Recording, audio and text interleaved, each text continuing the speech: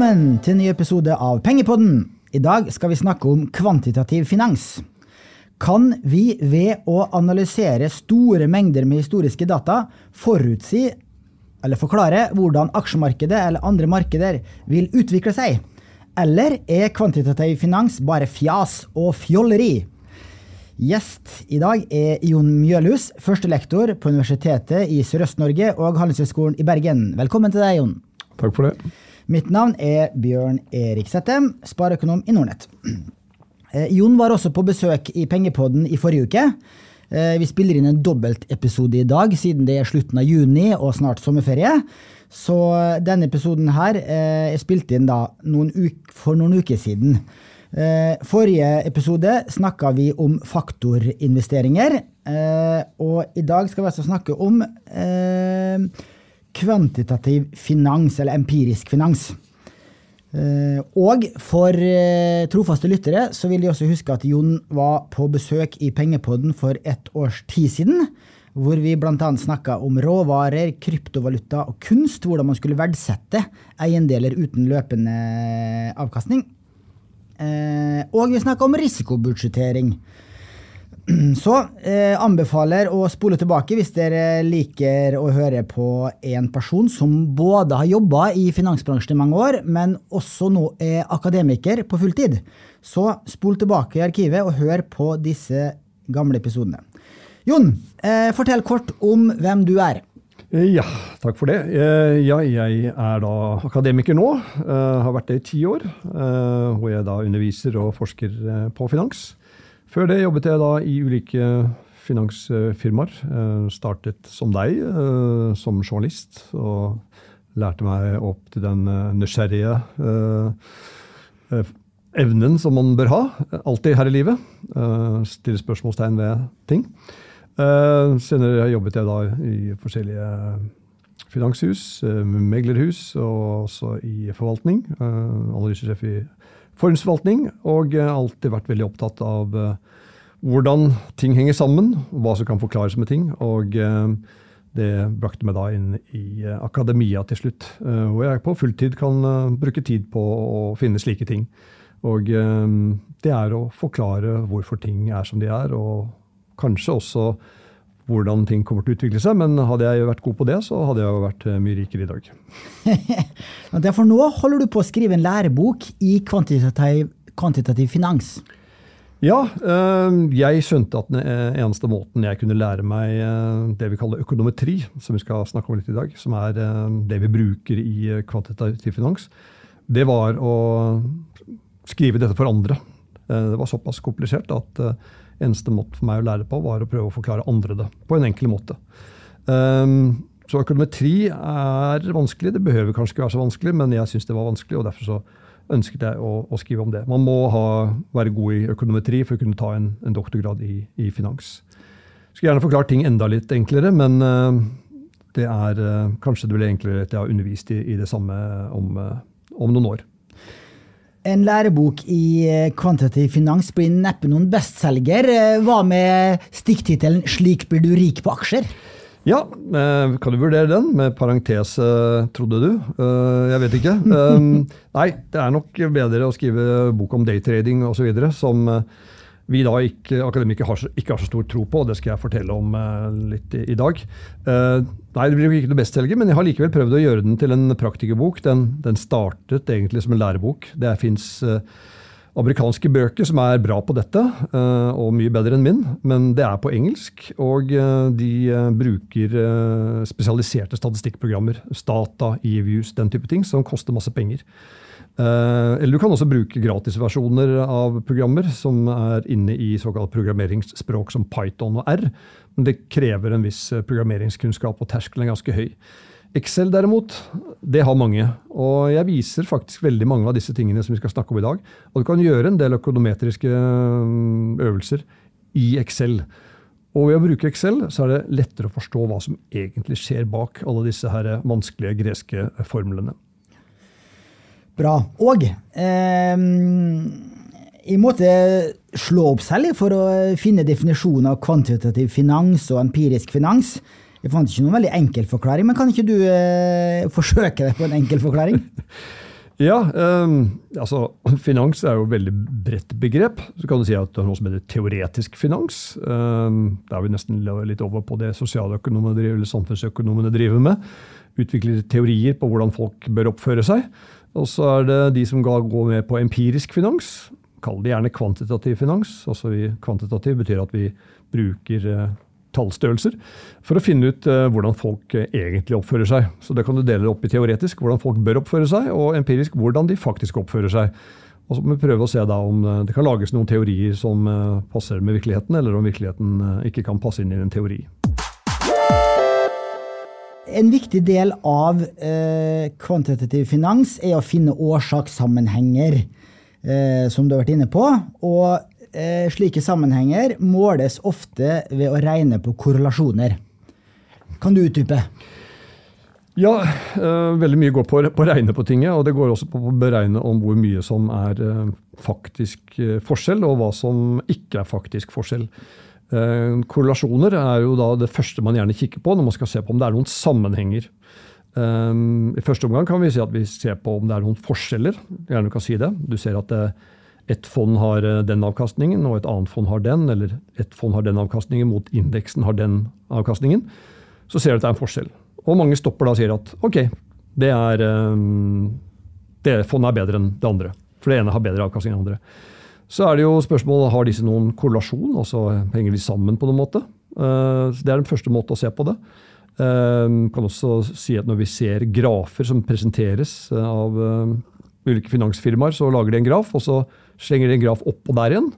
Og hvis den da ligger ganske klistret inn til den andre, gjerne etter å ha manipulert den andre aksen litt, slik at det ser veldig likt ut, så ser man en korrelasjon. Altså det ene følger det andre opp. Men derfra til å si at det en forskjell, eller at det en årsakssammenheng, det ganske langt unna. Og det du må da gjøre, å gjøre formelle tester. Og det der de fleste ikke går videre. De bare stopper, og så ser de en graf, eller de hører om en sammenheng, og så det en sammenheng. Noen sammenhenger åpenbare for oss, for eksempel iskremsalg og temperatur. Hva som årsak, og hva som virkning, og hva vi kan forvente der, ganske åpenbart. Vi vet at iskremsalget går opp når temperaturen går opp, eller vi ser det I hvert fall. Så om det teoretisk forankret, eller om det bare adferd, en annen sak. Men vi vet at det temperaturen som påvirker iskremsalget, og at iskremsalget ikke påvirker temperaturen.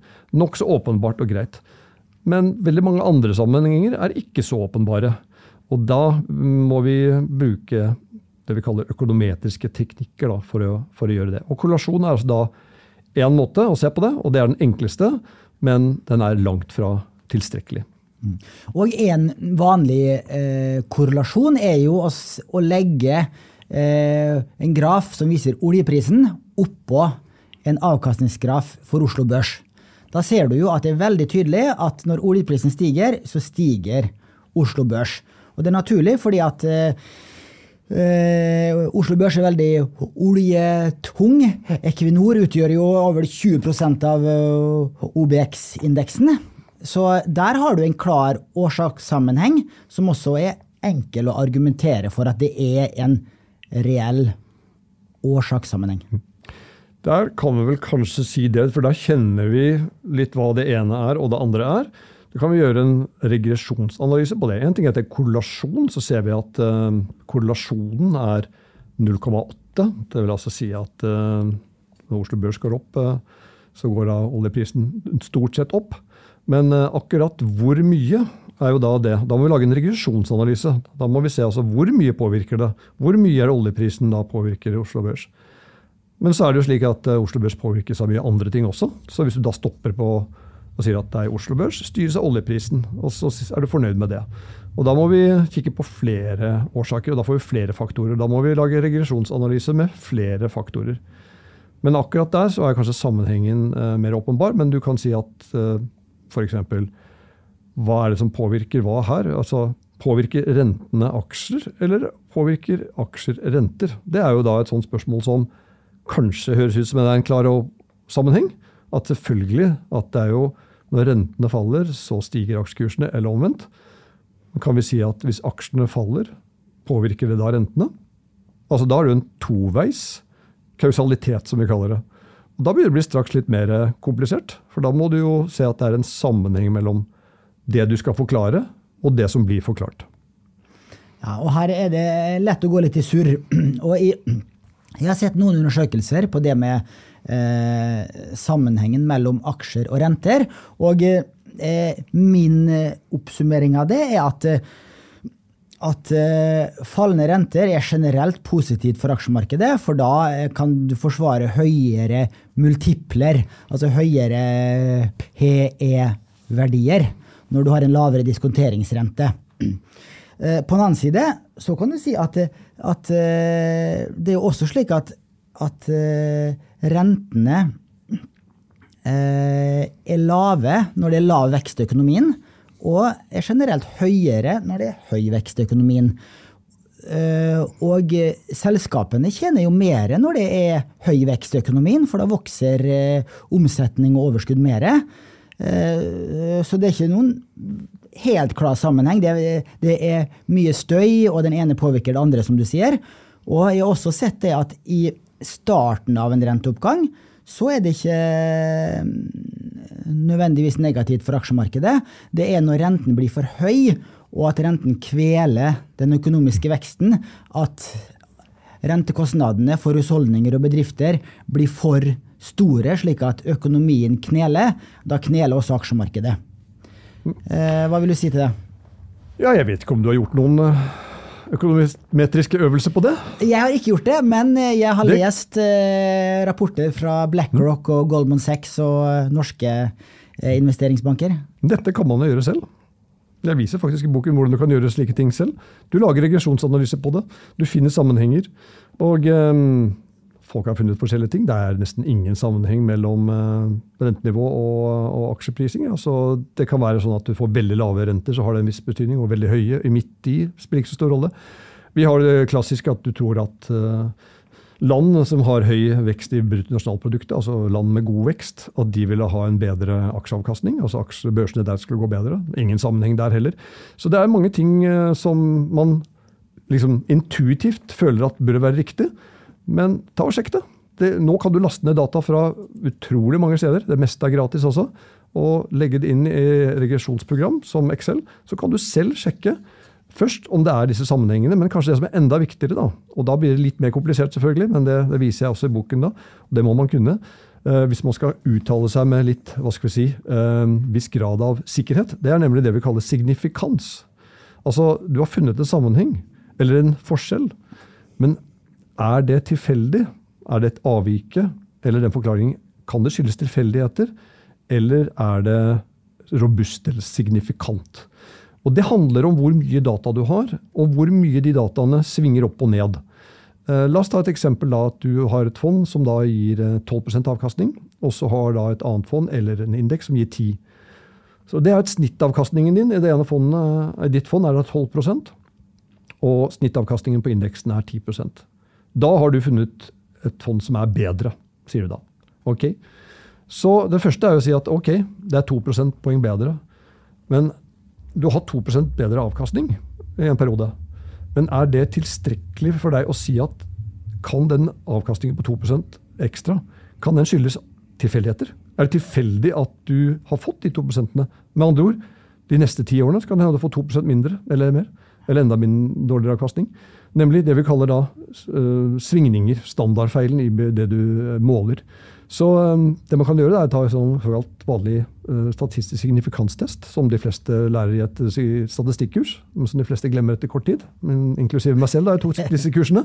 Og da kan du jo se om dette avviket, da, om det skyldes tilfeldigheter, eller om det signifikant. Altså du kan aldri med 100% sikkerhet si noe, men denne signifikansen, da kan du med en prosentvis sannsynlighet si at det riktig. Altså at avviket det et avvik der. Og da sier vi gjerne, av en eller annen grunn, så ble det 5% som ble vedtatt. Det visst en historie det om at de ikke kunne trykke alle de forskjellige sannsynlighetsfordeling, eller alle tersklene for hvor du skulle sette grensen for hva du tålte av feilaktig prediksjon. Da. Så det var en som da sa at vi setter på 5%. Og det vel litt vanlig da, det vi kaller 95% konfidensintervall, eller 5% signifikansnivå. Og der det poenget at du regner ut og sier at ok, det 95% sannsynlig at funnet mitt riktig, men det også 5% sannsynlig at det feil, og så det riktig. Altså det nok. Noen ganger kan 5% være veldig, veldig nok, andre ganger må du ha 1%, og i fysikk så opptrer de med mye mindre krav. Da.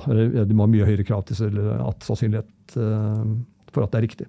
Så det da det viktige med kvantitativ finans, nemlig at du måler avvikene og finner ut om det faktisk et avvik der, om det signifikant. Det viktig å vite. Og det jo veldig, veldig mange som jobber innenfor kvantitativ finans, og en av Storebrand sine fondsforvaltere innenfor faktorforvaltning, han jo sånn kvantefysiker, og har forsket på romteknologi, og nanopartikler, alt mulig rart, og det finner du i slike kvantefinansmiljø. Der har du veldig mye statistikere, matematikere, som da blitt ansatt i et forvaltningsselskap for å knuse og kverne store datamengder. Og i USA så har du jo to vellykka fondsforvaltere, AQR og Renaissance Technologies, som veldig kjent for å være veldig, veldig langt fremme på slik kverning av big data for å finne investeringsstrategier og skape meravkastning. Så det ligger tydeligvis mye penger her, og de flinkeste har en tendens til å slå markedet. Eller hva? Ja, kvantitativ finans har blitt kjempesvært. Det sies, må det hevdes med stor sikkerhet, at noe av årsaken til at det ble en eksplosivitet, eller det eksploderte på kvantitativ finans på Wall Street, var at det ble et stort, det skulle bygges, etter hukommelsen min nå, en stor sånn partikkelakselerator i USA, lignende den de hadde i CERN i Sveits. Men det prosjektet ble lagt ned, så det var en haug med partikkelfysikere, astrofysikere, som ikke da fikk den jobben de skulle ha. Men de ble plukket opp på Wall Street, og de kunne da regne. Så det ble litt sånn flying start på kvantitativ finans. Og det klart at den som regner best og fortest, den får en edge, en fordel. Og noen av disse fondene her, Renaissance du sier her, jeg nevnte han Ed Thorpe her, har drevet med det samme. Vi hadde han Simmons her på DN. AQR, som kanskje litt mer aksje, ikke så ekstremt, men du har 2 Sigma, jeg har møtt noen av disse her. De går rundt i hippieklær nesten, og ekstremt flinke på å regne, men samtidig så ble det også tilbakeslag for dette her under finanskrisen, fordi mange av disse her kunne regne fantastisk godt, men de skjønte ikke alltid den underliggende dynamikken. Så det slik at sammenhenger ikke stabile. Så de trodde at de hadde full kontroll på risikoen. Så jo flottere modellen var, jo mer sikre var de på at de hadde full kontroll på risiko. Men ting forandrer seg. Ting ikke så forutsigbart i finans, for at verden per definisjon, eller fremtiden per definisjon ukjent. Og da var det en del som gikk på en del smeller da, under finanskrisen, for man hadde for stor tro på det. Og etter hvert har jo konkurransen der også blitt stort, ikke sant? Det en såkalt crowding, så når folk ser at det funker med den type strategier, så vil andre prøve å gjøre det samme. Men at det viktig å kunne, mange av disse tingene viktig, men det ikke dessverre noen oppskrift på hvordan man skulle bli rik, og mange av disse strategiene og vinnerformlene som man på en måte har identifisert i kvantitativ finans, de forsvinner ganske fort når man ute i det faktiske markedet, fordi at du har transaksjonskostnader, kan være vanskelig å omsette de papirene som da man skal bruke disse strategiene. Så det dessverre heller ikke noe vinneroppskrift å bare drive med empirisk finans, men du bør i hvert fall kunne de viktigste tingene der, dette for også kunne sjekke påstander, kontrollere ting. Det noe så sikkert? Så jo mer jeg holder på med disse tingene her, jo mer ydmyk blir jeg for alt som har med prediksjoner og folk som sier bastante ting, fordi det viser at verden ekstremt kompleks, og det kanskje noe av det vanskeligste med dette faget økonometri, som da noe faktisk nordmenn fant opp. Det var Ragnar Frisch og Linn Hovelmo, som begge to fikk Nobelpris i økonomi for dette. Så økonometri et kjempestort fag nå, så alle som driver med finans, og alle som driver med samfunnsøkonomi, de jobber med økonometri, som blanding av statistikk og matematikk, eller hva skal vi si da. Økonometri ligger i økonomi og statistikk, egentlig.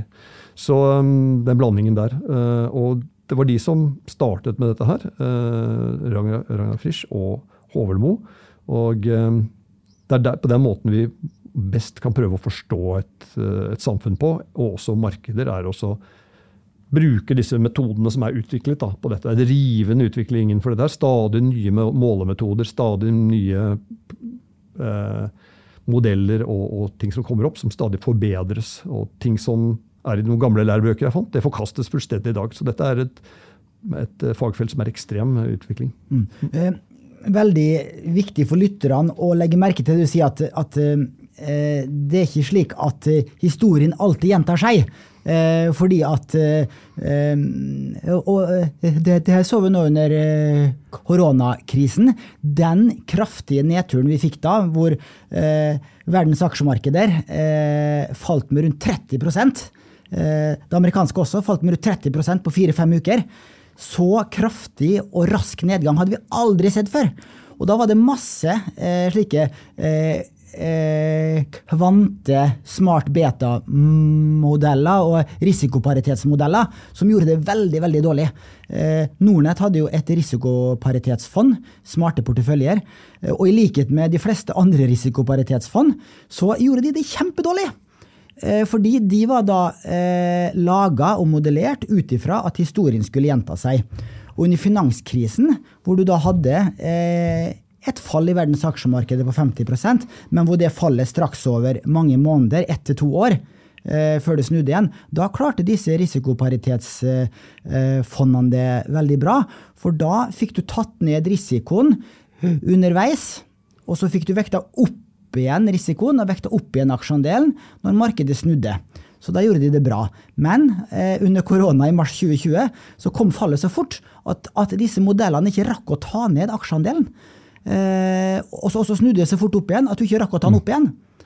Og da så du at da hjalp ikke de modellene som hadde fungert veldig bra de 20-30 siste årene. Da fikk de seg en skikkelig karamell. Ja, og det faren med å være for, hva skal vi si, katolsk på dine modeller. Fordi at disse modellene bare modeller, og de skal på en måte simulere virkelighet, men det ikke virkeligheten.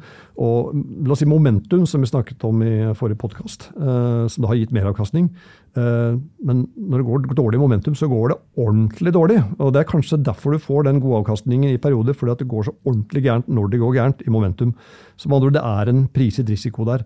Så det betyr at det å ta momentum faktorrisiko, da, det noe som kanskje da gir en avkastning i gode perioder, men så går det ordentlig gærent. Og det skjer med nå disse kvantefondene, at de da satser for mye på det. Og så har du også modeller som, for eksempel var dette med under subprime-krisen, så var det jo det vi kaller da korrelasjoner, de bommet på, samvariasjoner. De var stabile og fine i lang periode, og så når da det gikk gærent, så gikk alt opp av korrelasjoner samtidig, og det gjorde at disse her CDO-er alt bare sprengte i lufta. Jeg var og møtte Blackstone for noen år siden, og de forklarte litt om hva som kunne skje i obligasjonsmarkedet i USA. Ikke statsobligasjoner, men i industry og altså corporate bonds, og ikke minst high yield bonds. At det var altså, de hadde regnet på det, og det var en katastrofe hvis det skulle skje noe dramatisk i det markedet. Da ville det bli skikkelig virkelig Texas-tilstander der, og virkelig ville det ikke være der. Så kom koronaperioden, og da skjedde akkurat det som Blackstone hadde forutsett. Men hadde du da posisjonert seg for det, jeg vet ikke om de gjorde det eller andre gjorde det, men da skulle det bli Ragnarok og alt skulle gå gærent. Men hva skjedde da? Sentralbanken kom og plukket opp alle obligasjoner som skulle ut. Og det var en hendelse da som ikke i noen modeller. Så nei, du må ikke stole for mye på det heller, for den virkelige verden kan være ganske mye annerledes enn den både har vært, og det du tror den skal være. Og så det med risiko og usikkerhet. Du hører til stadig at nå risikoen og usikkerheten større enn normalt. Og der har jo Warren Buffett noen gode sitat. Han sier det at people talk about this being an uncertain time. You know, all time is uncertain. It was uncertain back in 2007. We just didn't know it was uncertain. It was uncertain on September 10th, 2001. It was uncertain on October 18th, 1987. You just didn't know it.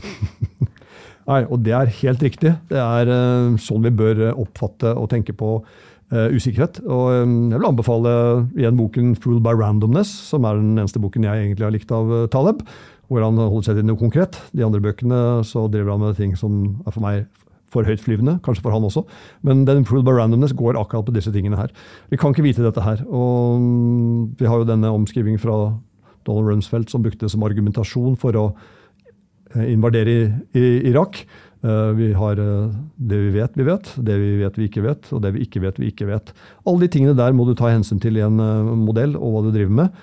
Og det spesielt morsomt da når strateger eller sånne forstår seg på i finans sier at nå usikkerheten stor. Det mest fordi at nå vet ikke hva de skal si. Så det der jeg helt enig med, at det vil alltid være usikkerhet, og den like stor hele tiden, fordi at du vet ikke hva som i fremtiden. Og det det som så viktig å vite, at det mest, altså alt du ser av aksjepriser nå stort sett, og vi kan snakke litt om det en unntak av det, stort sett ting allerede priset. Det vil si at det eneste som påvirker kursen på noe, eller sånn, retningen på det, nyheter. Og nyheter per definisjon noe som du ikke har fått før. Det det som påvirker det. Og det gjør da at aksjekurser og obligasjonskurser uforutsigbare. Og det kan du faktisk da måle med kvantitativ finans. Ganske enkelt i regneark, som jeg har i boken. Du kan bare laste ned din tidsserie på den aksjen du har. Så kan du bare bruke den modellen som der, og se at den har såkalt random walk. Den beveger seg helt uforutsigbart.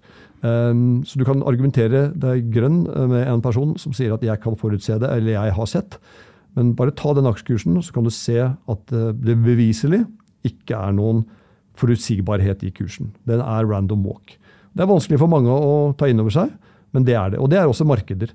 Så det en del av kvantitativ finans, og det det som veldig mye av grunnlaget innenfor all forskning i finans, nemlig at den har en såkalt prisprosess, som det heter. Prisene utvikler seg uforutsigbart, en random walk, som veldig mange kjenner til det uttrykket. Det gjør at det nytter ikke å kikke på chart og si at her har den gått opp, nå skal den gå videre opp, her skal den gå ned. Men det gjelder enkelte aksjer.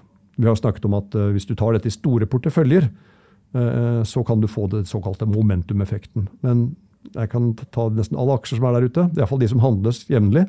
De vil ha null, det vi kaller autokorrelasjon. Det et fint ord for at det ingen sammenheng mellom dagens kurs og den som var i går, eller morgendagens kurs ikke påvirket av dagens kurs. Egentlig bare dagens kurs det beste utsagnet for hva morgendagens kurs Ok, så du mener at et teknisk analyse på enkeltaksjer har ingenting for seg?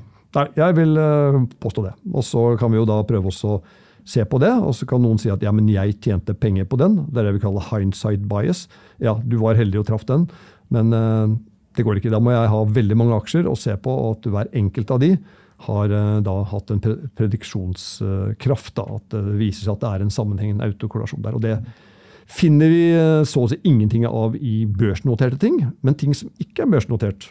For eksempel private equity, unotert eiendom, hvor prisene settes mer. Det ikke så mye sånn daglige transaksjoner. Der det en viss prediksjon i den forstand at når eiendomsverdier senkes det ene kvartalet, så det større sannsynlighet at det senkes neste kvartal og neste der igjen.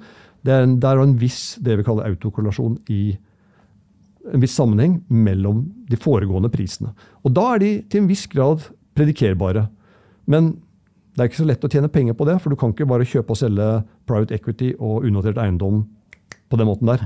Så du kan finne såkalt prediksjonskraft i noen investeringer, men da får du igjen problemer med å gjennomføre det i form av gjøre det i markedet, i praksis, og få penger på det, tjene penger på det. Men den autokorrelasjonen litt mer til stede i porteføljer, sier du, altså i aksjeindekser, så det gir mer mening å gjøre en teknisk analyse av Oslo Børs hovedindeks og S&P 500, eller? Nei, ikke der heller. Jeg har i boken, så viser jeg Oslo Børsindeksen. Jeg finner ingen prediksjonskraft i det heller.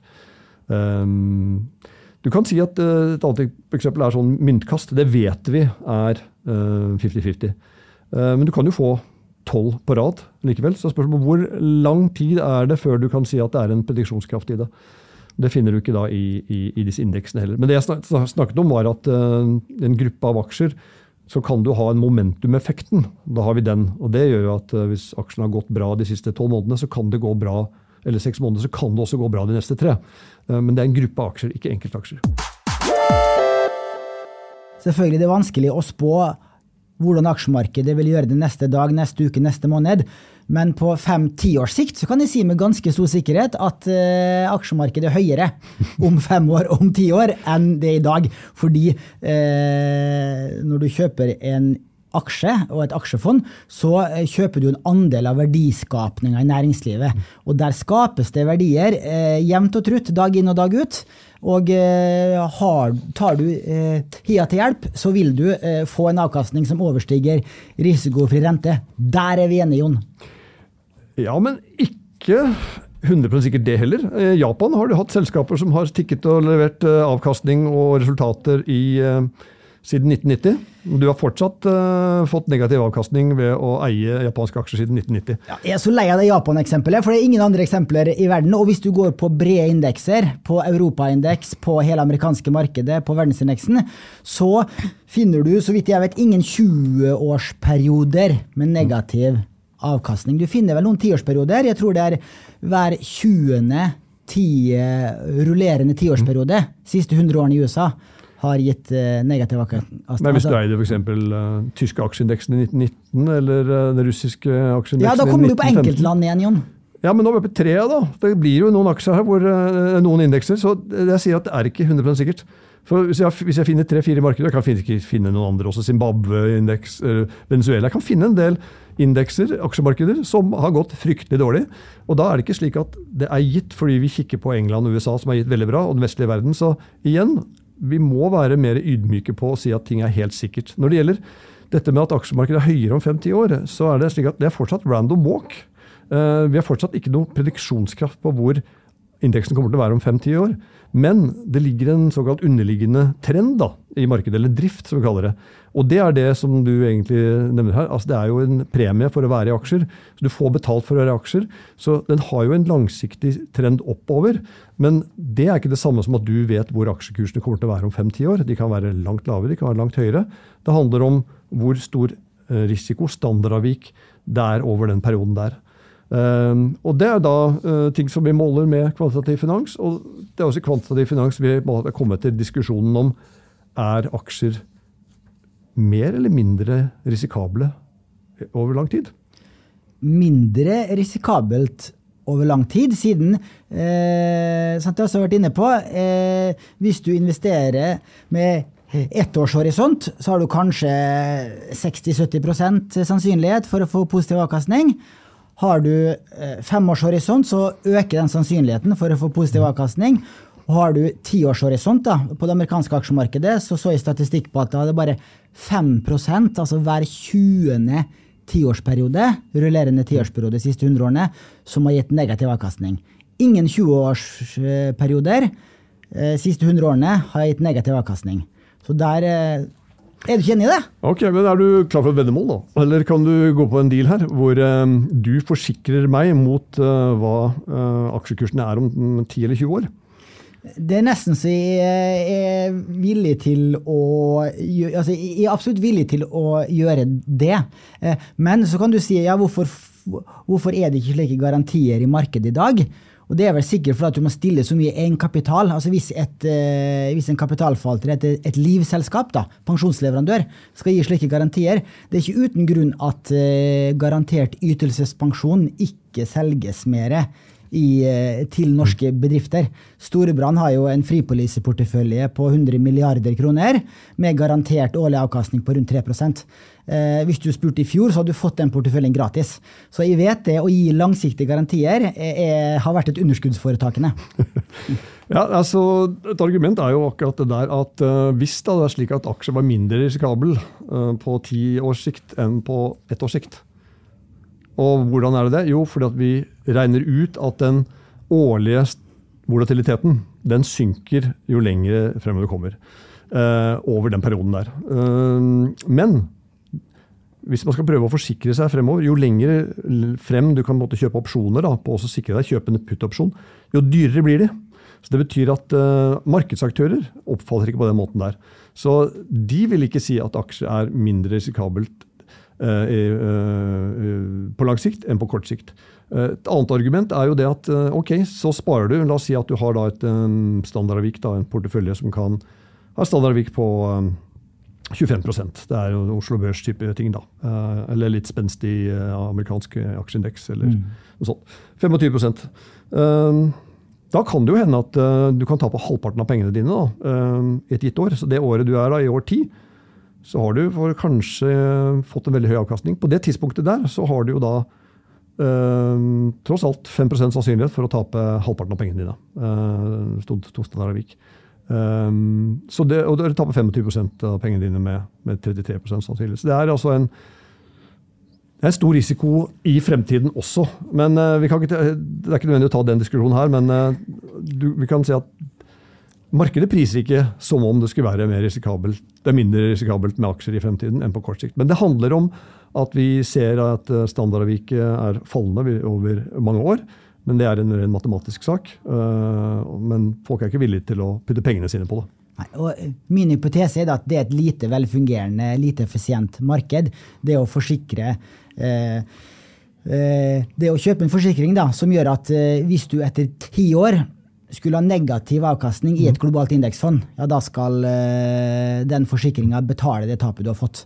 Ja, men den burde vært billig. Den burde vært veldig billig, men poenget at det ikke et velfungerende forsikringsmarked med så lange garantier, og dagens solvensregler. Sant, ja? Hvis jeg skulle da gitt deg en forsikring, så må jo du vite at jeg har de pengene om 10 år.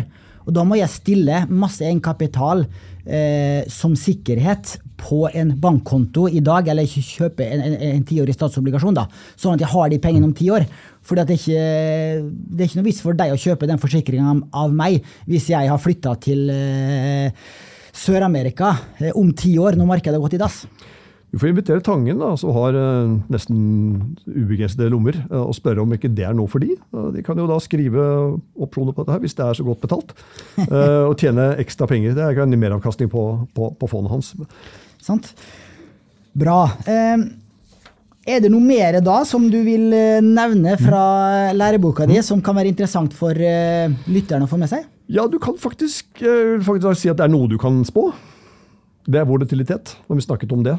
Standardavviks volatilitet. Det viser at den til en viss grad forutsigbar. Det vil si at når volatiliteten høy nå, så vil den være høy også litt fremover. Og når den har vært lav, så vil den gjerne være lav en periode til den plutselig spiker opp igjen. Og det kan du også modellere. Så det går faktisk an å regne ut hva volatiliteten kommer til å være fremover. Det kalles såkalt GARCH-modeller, og det handler om at det autokorrelasjon i volatiliteten. Det vises også hva man kan gjøre. Og det nyttig å vite hva den i risikostyring, men ikke minst da for prising av opsjoner. For da kan vi nemlig finne riktige prisen på opsjoner. For det eneste som bestemmer prisen på en opsjon egentlig, eller den ukjente variabelen i en opsjon, det volatilitet. Og den kan du til viss grad modellere med dette. Men igjen, hvis alle kan regne ut fremtidig volatilitet, så gjenspeiles jo det prisen, og da forsvinner litt av den. Det siste vi kanskje skal snakke litt om jo det som sånn kjempehype, da, maskinlæring. Maskinlæring i finans. Det jo da kvantitativ finans på steroider, kan du si, da. Og alle skal drive med det, og noen får masse midler for å drive med dette her, forskning, og alle som tildeler midler synes at maskinlæring høres veldig spennende ut, og det jo det, men det jo egentlig bare masse regresjonsanalyser gjort om og om igjen. Så hvis du egentlig kaller maskinlæring med sitt egentlige navn, så det ikke så sexy allikevel. Men det veldig nyttig i veldig mange sammenhenger, og spørsmålet hvor nyttig det i finans, i og med at det brukes så mye der. Og det jo litt spennende. Det litt forskjellige meninger der ute, hvor mye det anvendbart, fordi hva egentlig maskinlæring? Jo, det jo at du lærer en maskin eller et program til å lære. Og det gjør at det typiske eksempelet at du gir maskinen bilde av eller du gir opplysning om hva som en katt. Slik at pikslene da, eller datapunktene på en katt, mange forskjellige katter, og katter ligner ganske mye på hverandre. Det I hvert fall samme form og sånne ting. Så etter hvert så lærer programmet seg hvordan en katt skal se ut. Så du får bilde av en hund, så skjønner du at det ikke det. Da har du lært det. Og det masse regresjonsanalyser. Du finner en modell, en ligning, og så regner du ut avviket. Og det helt sentralt da I økonometri, og det som I boken her, det handler om å beregne avvikene. Du har en modell, en ligning på hvordan ting du mener skal være, og så tester du det mot den virkelige verden. Det empirisk finans. Du har en modell, og så tester du det mot dataene dine. Og så tester du det, så ser du at den modellen den passet, så ser du forskjellen på modellen din og på tallene.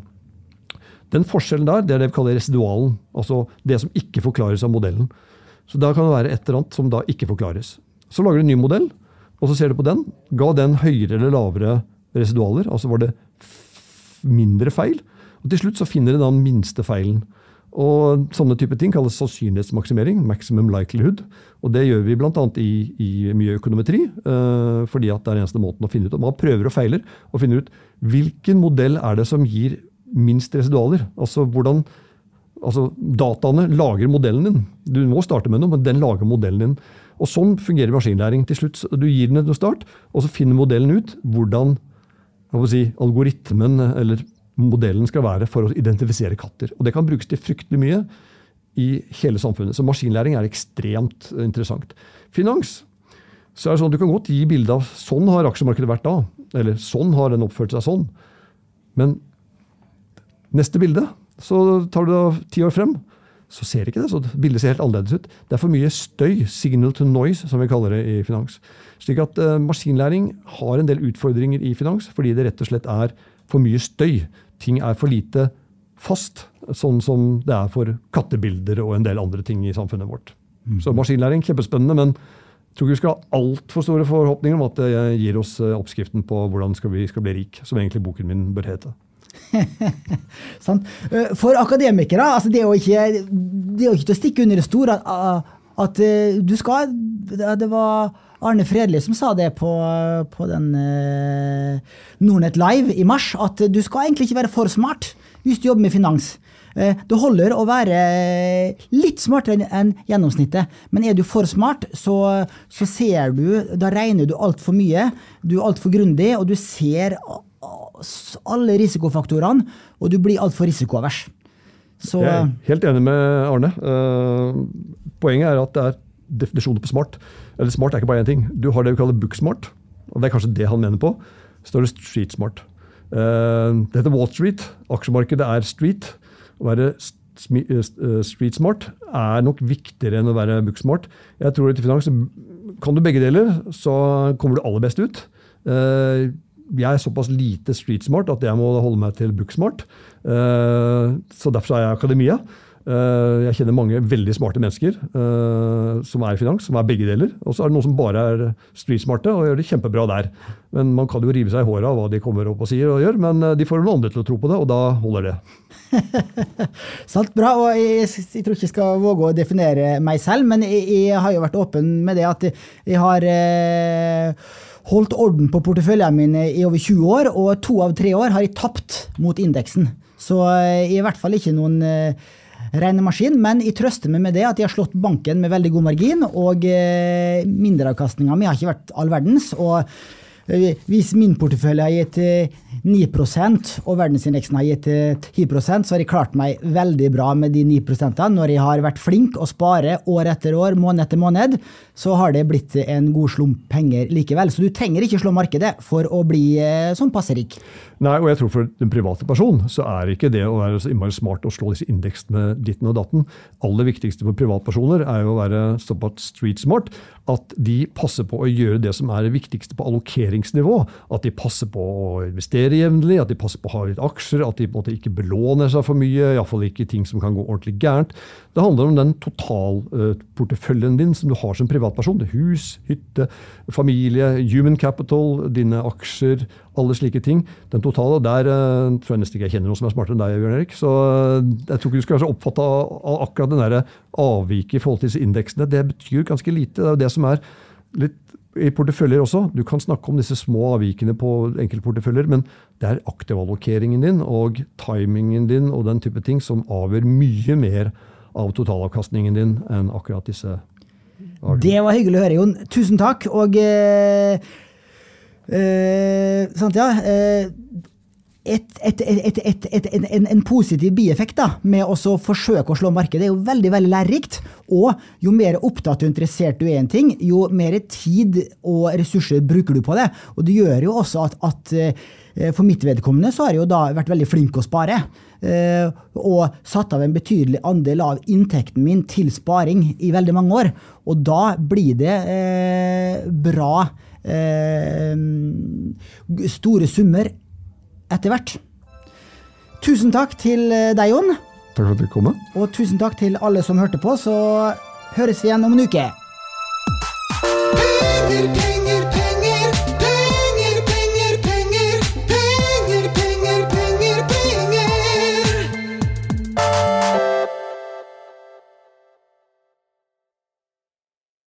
Denne podcasten skal anses som markedsføringsmateriell, og innholdet må ikke oppfattes som en investeringsanbefaling.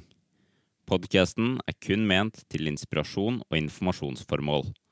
Nordnet tar ikke ansvar for eventuelle tap som måtte oppstå ved bruk av informasjonen i denne podcasten. Les mer på disclaimer-siden på nordnet.no.